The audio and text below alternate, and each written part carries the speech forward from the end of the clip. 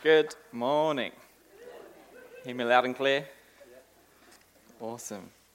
Man, what an awesome opportunity it is for me to get to share a bit of what God's put on my heart, a bit of what He's done in my life, that kind of thing.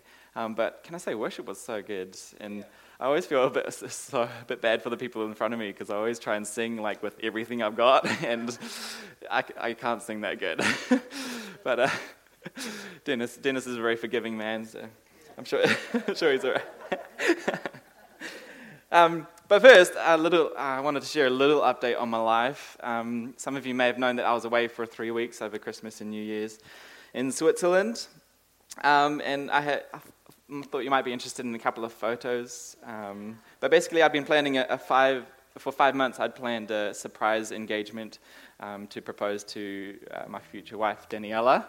And this was the spot. This was beside the Lake of Thun, just in front of the Nissen Mountain, which is just, to me, a completely magical spot. But it was a series of, to say a complicated story shortly or quickly, there was a series of, you might say, deceptions or cover stories to cover for my 2 12-hour and 13-hour flights and my layover, and the process of planning everything behind the scenes as well. With the long distance was quite difficult, but it all worked out wonderfully, and I have a couple more pictures there that you could flick through. So if you haven't met her, this is Daniela. She's wonderful. We met at Bethel School of Supernatural Ministry in America about 5 years ago. Yeah, and been very good, very good friends since then. Keep going through them, and yeah, it was, you know how you like dream of having like a magical engagement or a magical romantic life, whatever, like this is better than I ever dreamed of. And it's all because of God's faithfulness, because, our story is really quite complicated, and it's been interesting at times, but because God is faithful, because we had Him at the center at every step of the way, He's brought us together in His timing. Yeah. So, so I am engaged. She said yes, in case that was a concern. This morning, the title of my message actually is "Till Death Do Us Part." Till death do us part. Anybody heard this before? Yeah, I thought you might have.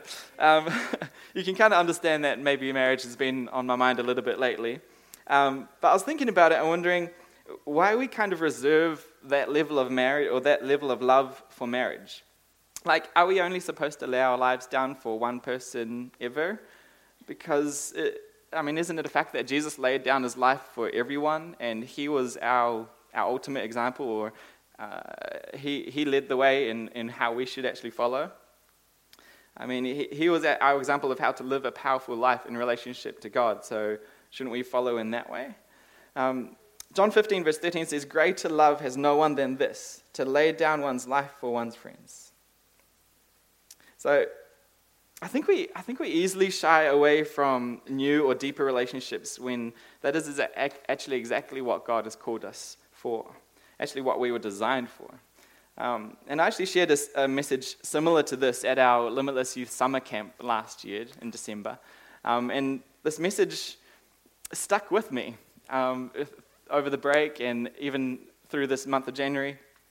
And I feel like God has shown me a couple more things about it, and so I wanted to hopefully encourage you with it as well. And I want to encourage you with this message to pursue meaningful relationships, and not just to engage in or initiate and pursue meaningful relationships, but also to go after restoring and reconciling ones that potentially have been broken. So let's pray together, shall we? Holy Spirit, we just invite you to come and move. Come and move how you want to move, God. Father, I just pray that your word will be spoken this morning, that your Holy Spirit would just speak through me in Jesus' name. That it won't be me but you who is speaking, God, and that with every word, your authority, your power will be with it. So that it will bring transformation, God, that it will become truth for us, God. Father, we just pray that you'll continue to grow our intimacy here as a family. You'll grow our passion. You'll grow our connection, God. to be to be unrivaled, God, to be like no other. And Father, we thank you for the incredible example you have given us with Jesus, the Holy Spirit, and yourself, the intimacy you have with each other, the connection you have with each other, God. And just, Father, be with us, help us to understand as we pursue this topic, as we go after more in this area, God. And everyone said, Amen. So, growing up, I grew up in church, went to church almost every Sunday, and loved it most of the time. So when I was a kid, sermons could be boring and things like that. But I feel like I always got taught, or it was always preached, the goal or what it would look like to be in an incredible family or in God's family. And it was not so much talked about the how to actually get there. So this morning, it may feel a little bit more teacher-like in terms of a bit of knowledge rather than inspiration. But bear with me. I'm hoping that will be almost like tools for you to help you in getting to this goal that we have of relationship with God and the body of Christ. So I want to talk about the great love that Jesus has for us, but more specifically, connection and commitment. Here at church, I think we're really good at creating an incredible or powerful family atmosphere, which is exactly what the kingdom of God is all about. And I actually often hear from visitors that they feel so welcome here and that you guys are so friendly, which makes me feel really proud to be part of this, to know you guys, because to me I think it's quite easy to actually lose that family atmosphere in a big crowd or that family feeling. But as well as, to me, that's a confirmation of our great love for God. That love or that welcome feeling that we have for visitors is actually an overflow of our relationship with God. And so, first of all, awesome. I think you guys are doing really, really good, and I love it. And I know that God is so proud of where we are at as a church. But I do also believe that there is always more. So, if you're keen, let's press in together. Let's press in for the more together, yeah? So I've got 4 main points that I'd like to expand on. The first one is family, and then I'll touch on vision, and also sin and communication. So if you're taking notes, feel free to jot those down. But the first one, family. In other words, the standard. In other words, the example that God gave us. Or what does it actually look like? What does family mean to you? If I was to say, what's the first thing that comes to mind when I say family, what would it be? It's not a rhetorical question. Belonging? Awesome. What else? Loved. Come on. More? Protected? Sharing? Safe? Acceptance, definitely. Come again? Purpose. Yeah, I like that. One of the things Chris Vallotton says is that when you find your people, you'll find your purpose. And I think that has a whole lot to do with,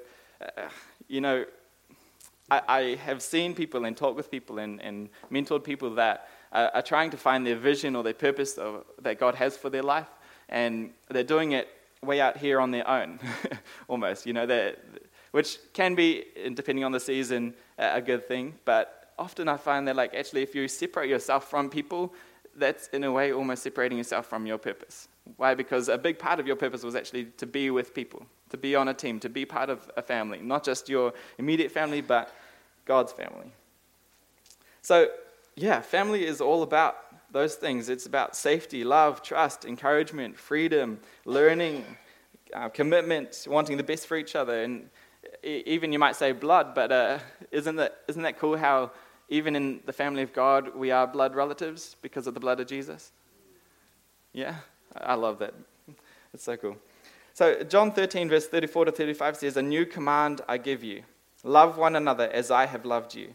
So you must love one another. But by this, everyone will know that you are my disciples, if you love one another." Love, to me, is one of the most important things in family. Unconditional love. That love that accepts no matter what, that is loving no matter what. And I was thinking about this, and if we can't, as Christians, love our brothers and sisters in Christ how can we have any hope of loving people outside of church? Which is a huge part of what we're called to as well, right? And the answer is because of Jesus. That's how. He hung out with people that had terrible values, but that never stopped him from loving them. That has never stopped him from loving us. And he would never show us the way without making it possible to follow. You see, God created us with the ability to grow, with the ability to learn. That just because we're not maybe following Jesus with passion, with fire, doesn't mean that we can't be. And I feel like there's often been, at least in my life, there's definitely been times when I've been like, I'm trying so hard and I'm giving all I've got, and I just feel like I fail every time and I mess up and I find myself facing the wrong way instead of actually towards Jesus and this kind of thing. But let's do it. Let's go after him together. That time and time again, his mercy is anew every day. He has grace for us, not just to forgive us, but to empower us to step up to the standard he has called us to. John 16 verse 7 says, I tell you the truth, it is better for you that I go away. If I do not go, the helper will not come to you. And if I go, I will send him to you. The Holy Spirit can empower us to love beyond our own abilities. I've seen this happen in my life on mission trips when I'm completely... I remember I went to South Africa on a missions trip, and I counted the number of hours it took to get there. And all up from leaving America to arriving in South Africa was 50 hours of travel. 50 hours. And I don't sleep on planes, so I think I had like 1 or 2 hours on one of the layovers of sleep. So we arrive in South Africa, in Joburg, after 50 hours of travel, and I'm pretty knackered, but I'm also excited. I'm also feeling the Holy Spirit that this is a big part of what I'm called to, that this is exactly the right place where I'm meant to be for that time. And, half an hour after we arrived at our accommodation, we left to start our first conference. And let me tell you, there wasn't much of me left. So, in a way, it was actually really good. It meant that Holy Spirit could do whatever he wanted without me getting in the way at all. But I want you to know that when we overextend ourselves in love, when we pour out of love, God is always faithful to refill us. And not just to refill us, but to refill us to overflowing. Yeah, that was an epic trip. I love South Africa. It's such a beautiful country. So, because he is love, Holy Spirit is able to do that because he is love and he is living on the inside of us. It's almost like the Bible talks about a spring of living water comes from the inside. He is our ultimate helper. And it's got to start with us, with our family here. We've got to learn to go deeper in our relationships here. We've got to learn to make new friends, to reach out to those that are maybe on the outside. Then outside church, it becomes an overflow of the character that you've built with Holy Spirit in yourself. It still amazes me to think that it's better for us to have the Holy Spirit with us than Jesus himself. He said he will go and send the Holy Spirit for our benefit. So walking through life with the Holy Spirit is better than if Jesus was literally with us in the flesh. Like, isn't that crazy?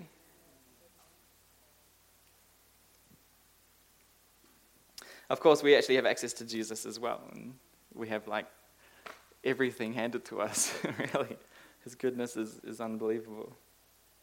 But let's talk a little bit about vision now, like the how to get there. Or sometimes we talk about vision being this grab a vision or a statement or something for your life, like what are you actually called to, that kind of thing. In this situation, when I'm talking about a vision, I'm meaning more about the way we see situations. All right, so think of it this way. We all have our own pair of glasses through which we see the world. Through which we see the world. Our beliefs and our core values, or whatever you want to call those, are what color our lens is. And so what color lenses would you say that you have? What over the years have you let influence your choice of glasses? Has it been trauma? Has it been joy? Has it been some cool values that you learned in your family? Has it been Jesus? All these different things that affect the way we see the world, see situations. The way we actually perceive the world is the way that we will interact with it. And the way we perceive a situation is how we'll interact with that situation. We have to come to a point of realizing that we don't actually see the big picture. That no matter how qualified you are, no matter how well you know this person or the situation, if you've heard both sides, we can't know the whole picture. God is the one who knows and sees the whole picture. We've got to come to a point of humbling ourselves and praying. We've got to come to a point of humbling ourselves and asking God to see things the way that He sees things. We've got to see from His perspective. To live without vision or to live without that purpose is to wander aimlessly through life without motivation or purpose. And so what I'm saying is that even for each little situation, even for here at church, I'm wondering, what is your vision? What is your motivation? How do you see this situation? Do you see it as being something you feel like you have to go to every week? Or do you see it as something that is a privilege to go to? Do you feel like it's something that is it brings wellness and health to your being? Do you feel like it's something that you feel convicted to come to? Like, what is your goal behind it? Is it because you want to passionately pursue God, that you want to worship Him, that you want to thank Him? All these different questions that to me are so important to have a why behind what we're doing, where we're spending our time. So what would you say you're called to be? Not just in 10 years' time, not just in your workplace, but here, in your family, in your relationship with your best friend, in your relationship in your marriage. What are you called to be? And one of the things that I feel like I didn't have any, or not so much training on as a younger person was conflict resolution, or how to manage confrontation well.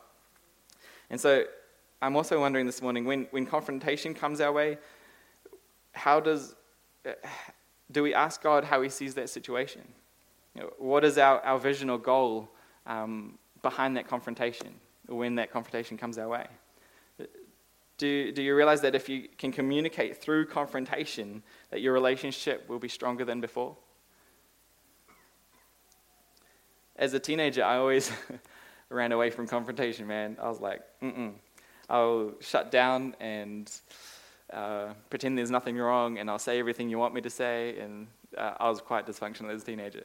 But because of that, God had me learn a whole lot about these topics. And so, do we get defensive when confrontation comes our way? Because in reality, it's not something that we need to be afraid of. And yes, it can be painful, but Jesus is always with us in pain. He always understands pain. He's always there with healing. In all families, there will be confrontation. I mean, we were all created to be different. That's a glorious thing, an awesome thing. And with that, there's always going to be confrontation of some kind. And having our vision is something like, when confrontation comes our way, having vision our vision for that situation as something like, my goal is to win the argument, then that's actually not good enough. Or my goal is that I'm going to say whatever I can say to get out of this. God actually calls us to a higher standard.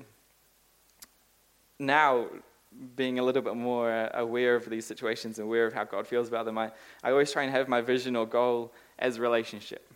That no matter the outcome of the confrontation, I will continue to pursue friendship. You see, we don't all have to agree to be family. Yes, we gather in unity around Jesus, but what about people who don't know Jesus yet? It is God's heart to welcome everyone with open arms into His family. And this is the vision that we've got to capture for ourselves, not just as, that's cool, that's God, how God feels about it, and when I talk to people that don't know Jesus, that's what I'm going to say, that God's got open, loving arms, and His unconditional love, all this kind of stuff, but then actually not own that for myself. No, God has actually calls us to grab a hold of that, to take responsibility for that vision and capture that for ourselves. That actually we become like Jesus was, right?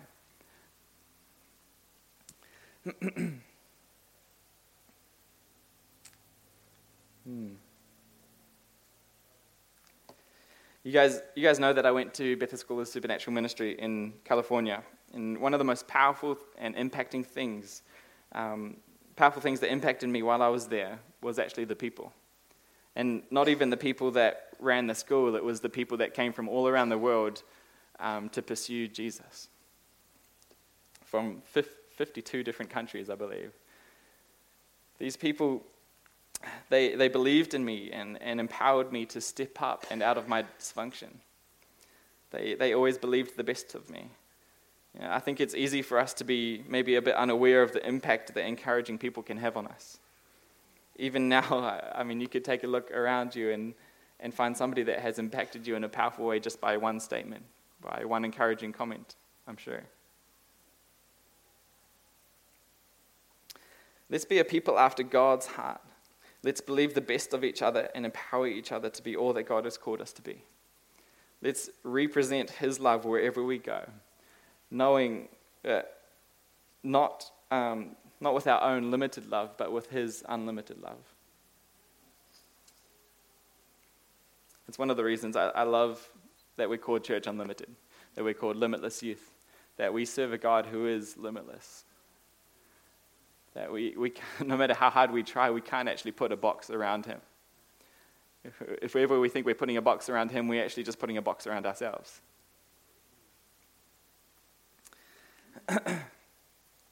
So when confrontation, in a safe and encouraging family is the best place to be open about sin in our lives. God doesn't define us by our sin, so why would we do that to each other? None of us are perfect. Being real with each other is so important if you're serious about building deeper relationships. Be open with each other. Ultimately, sin in our lives holds us back from everything good.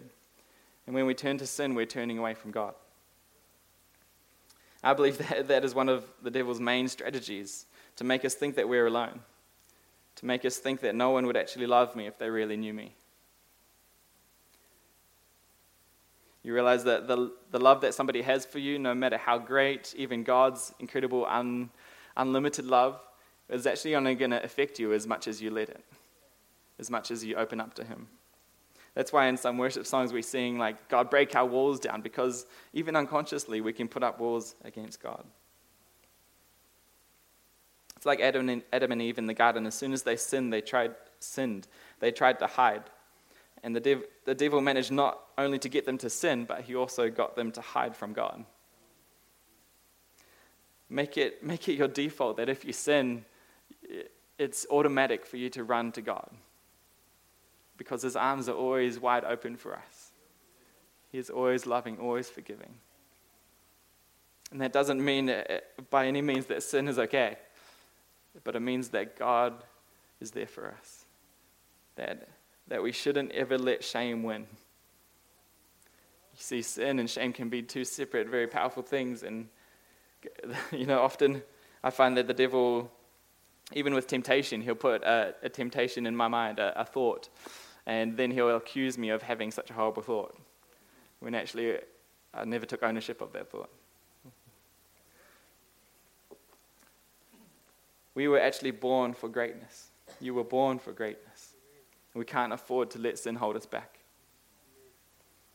I believe that conviction of sin is actually one of the most powerful things that the Holy Spirit does. If we don't think we need any help or correction, we're never actually going to receive it.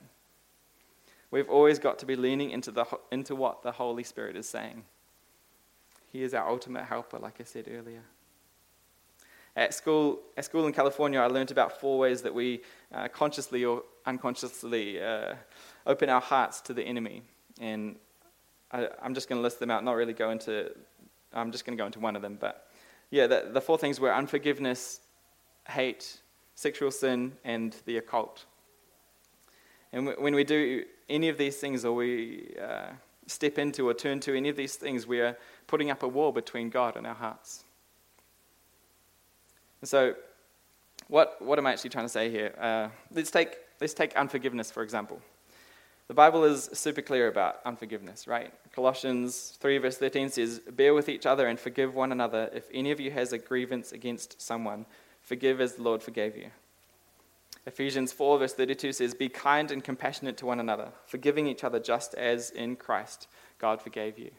Isn't that incredible that we are able to extend forgiveness, extend grace to those around us as well? That the Bible talks about freely give as you have freely received. Let's have that kind of mentality. Matthew 6 verse 15 says, "But if you do not forgive others' sins, your Father will not forgive your sins." That's pretty clear, right? Pretty savage, straight up and down.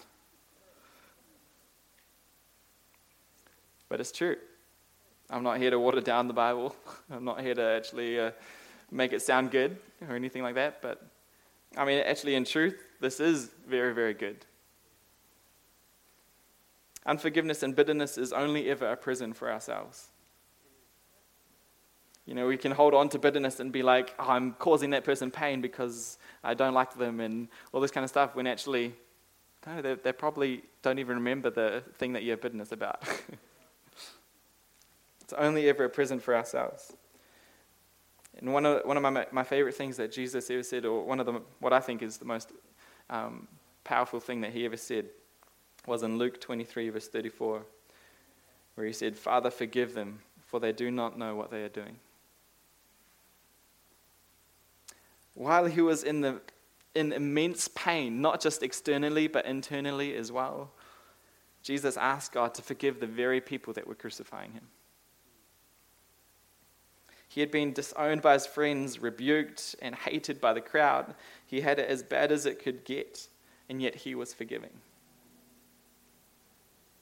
How dare I ever let petty things stop me from connecting with people? Who am I to ever hold anything against someone? Jesus literally laid down his life for me, and I want to do the same for others. And that doesn't mean I've got it right. That doesn't mean I've figured it all out. But that is my desire. Whenever I feel any amount of unforgiveness or bitterness, I compare it to what Jesus experienced. My reasoning, my excuses, my pain never come close to Jesus' situation. I have no grounds to hold onto any unforgiveness. And so I give it to him, and he gives me back joy, love, or peace, or any of these incredible things.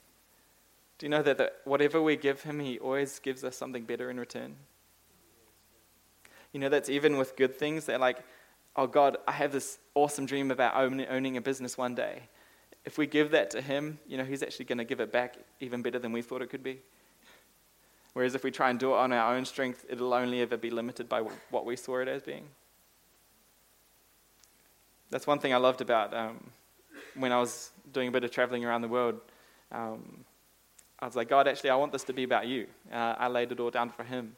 And he gave it back to me with so many more open doors and so many more opportunities than I ever could have done on my own. You know, I traveled 20-something countries, and I've once paid for a hotel. And that was on a mission trip. When we give God our lives, our hearts, our passions, our dreams, even our unforgiveness, our pains, our worries, he gives us something better in return. I want to be like him. He is the ultimate hero. He's the only hero who ever died for the villain. All right, communication. Communication, make it happen. Let's make it happen. So when we know the standard of family God is calling us to, so we know the standard of family God has called us to. We have some ideas of how to do that, and we're aware of what can potentially get in our way. So let's now look at some communication skills to hopefully help us connect better as a family, become closer knit. Yeah. 2 Corinthians 5, verse 17 to 21 says, "Therefore, if anyone is in Christ, the new creation has come. The old has gone, the new is here." Praise Jesus. Come on, that's some good news right there. We could finish right there. "All this is from him who reconciled us to himself through Christ and gave us the ministry of reconciliation." That's what you should write down if you're taking notes. He gave us the ministry of reconciliation. That God was reconciling the world to himself in Christ, not counting people's sins against them, and he has committed to us the message of reconciliation. "We are therefore Christ's ambassadors, as though God were making his appeal through us. We implore you on Christ's behalf, be reconciled to God. God made him who had no sin to be sin for us, so that in him we might become the righteousness of God." That's the sort of thing that you want plastered all over your wall at home, or, that's just incredible. The ministry of reconciliation is our responsibility. The ministry of reconnecting people is our responsibility. It's not just I'll pray for those people. I mean, that's awesome. I'm not trying to diminish that at all. But let's go a step further. Let's press in for more.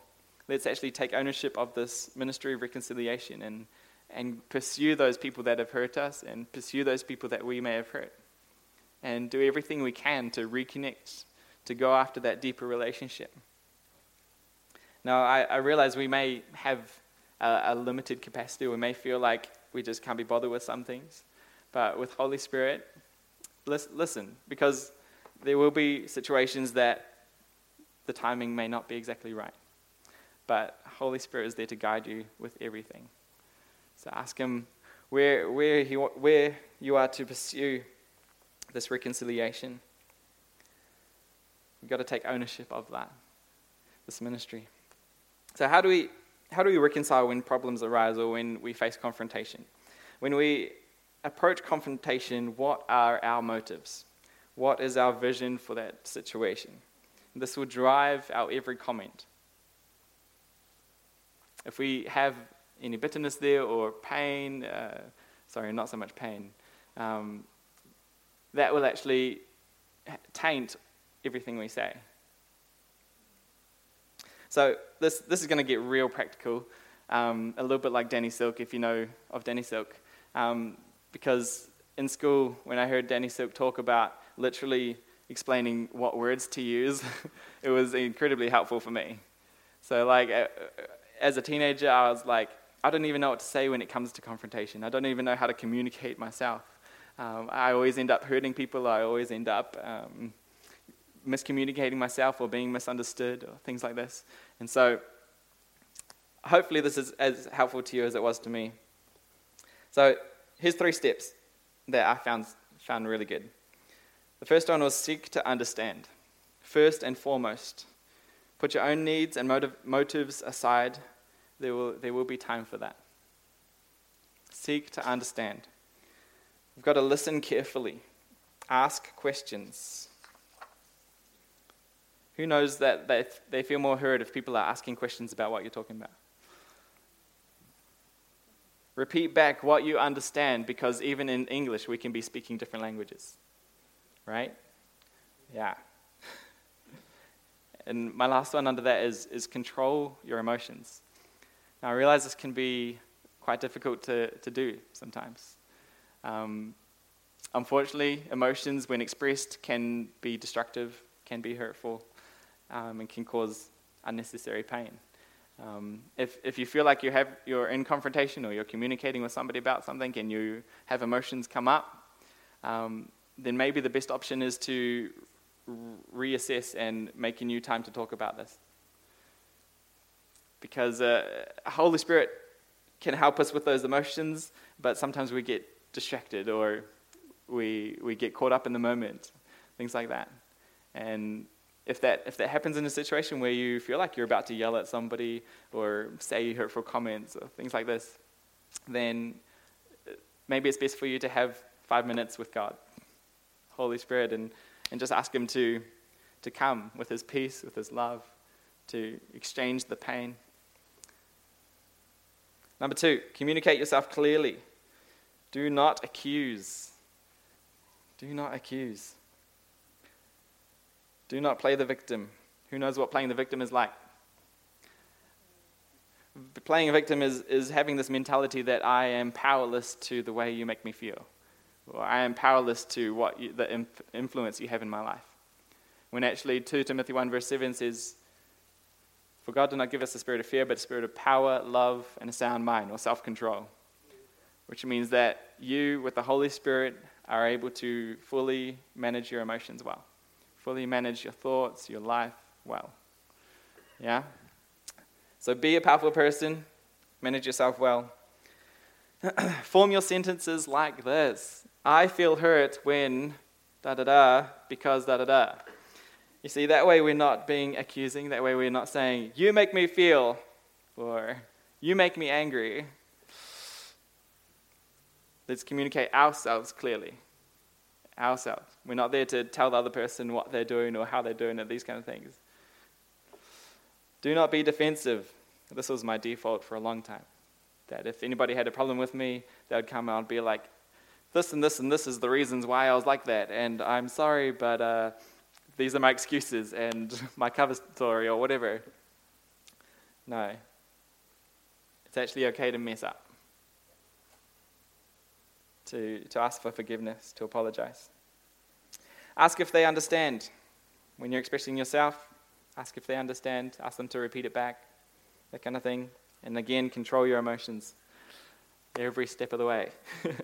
My last point this morning is apologize or forgive or compromise and set the new standard. Whatever the situation was, whatever that you needed, apologize if you messed up. Forgive if they messed up.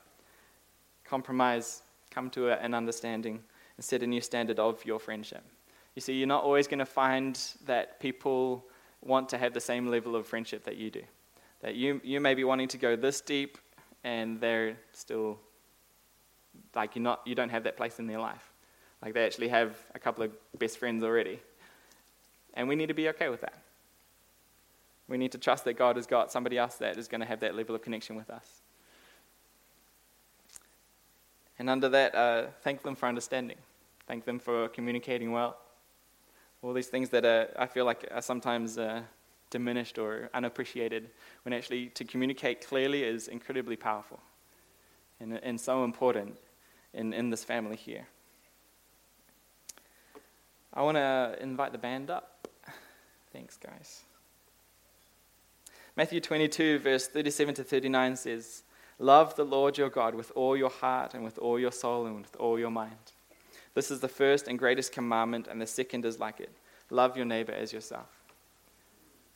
You realize it's number 2, to love your neighbor, to love the person next to you, to love the person on the opposite side of the room that you're trying to avoid, to love the person that lives next to you, even though they, drive too fast down the driveway or things like this. It's our second most important commandment. As believers, as sons and daughters of the Most High God,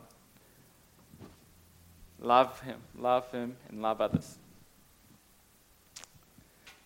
To summarize, we've got to have the right expectations. Try to see situations from God's point of view. We can't let anything hold us back, and we've got to make it happen.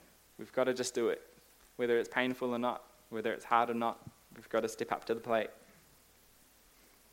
So I want to ask you, as the band plays, why don't you stand with me as well? I want to ask you, what is 2020 going to look like for you? Today could have a massive positive impact on how this year is going to be for you.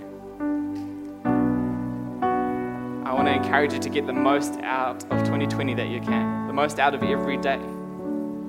Take advantage of every day. We never get them back. Give God your all. Start the year on fire for Him, burning brighter than ever before. Set yourself up for success. Set yourself up for a year like never before. Mend those broken relationships. Forgive those that have hurt you, and tell them.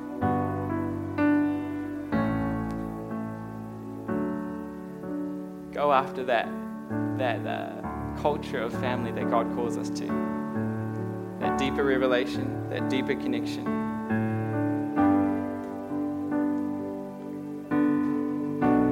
Lay your life down afresh for God so that He can do an awesome work in and through you. God calls us to greatness. Not mediocre, not average. Calls us to greatness. And doesn't just leave us out there hanging with this calling, with this vision, but He gives us the Holy Spirit to help us get there.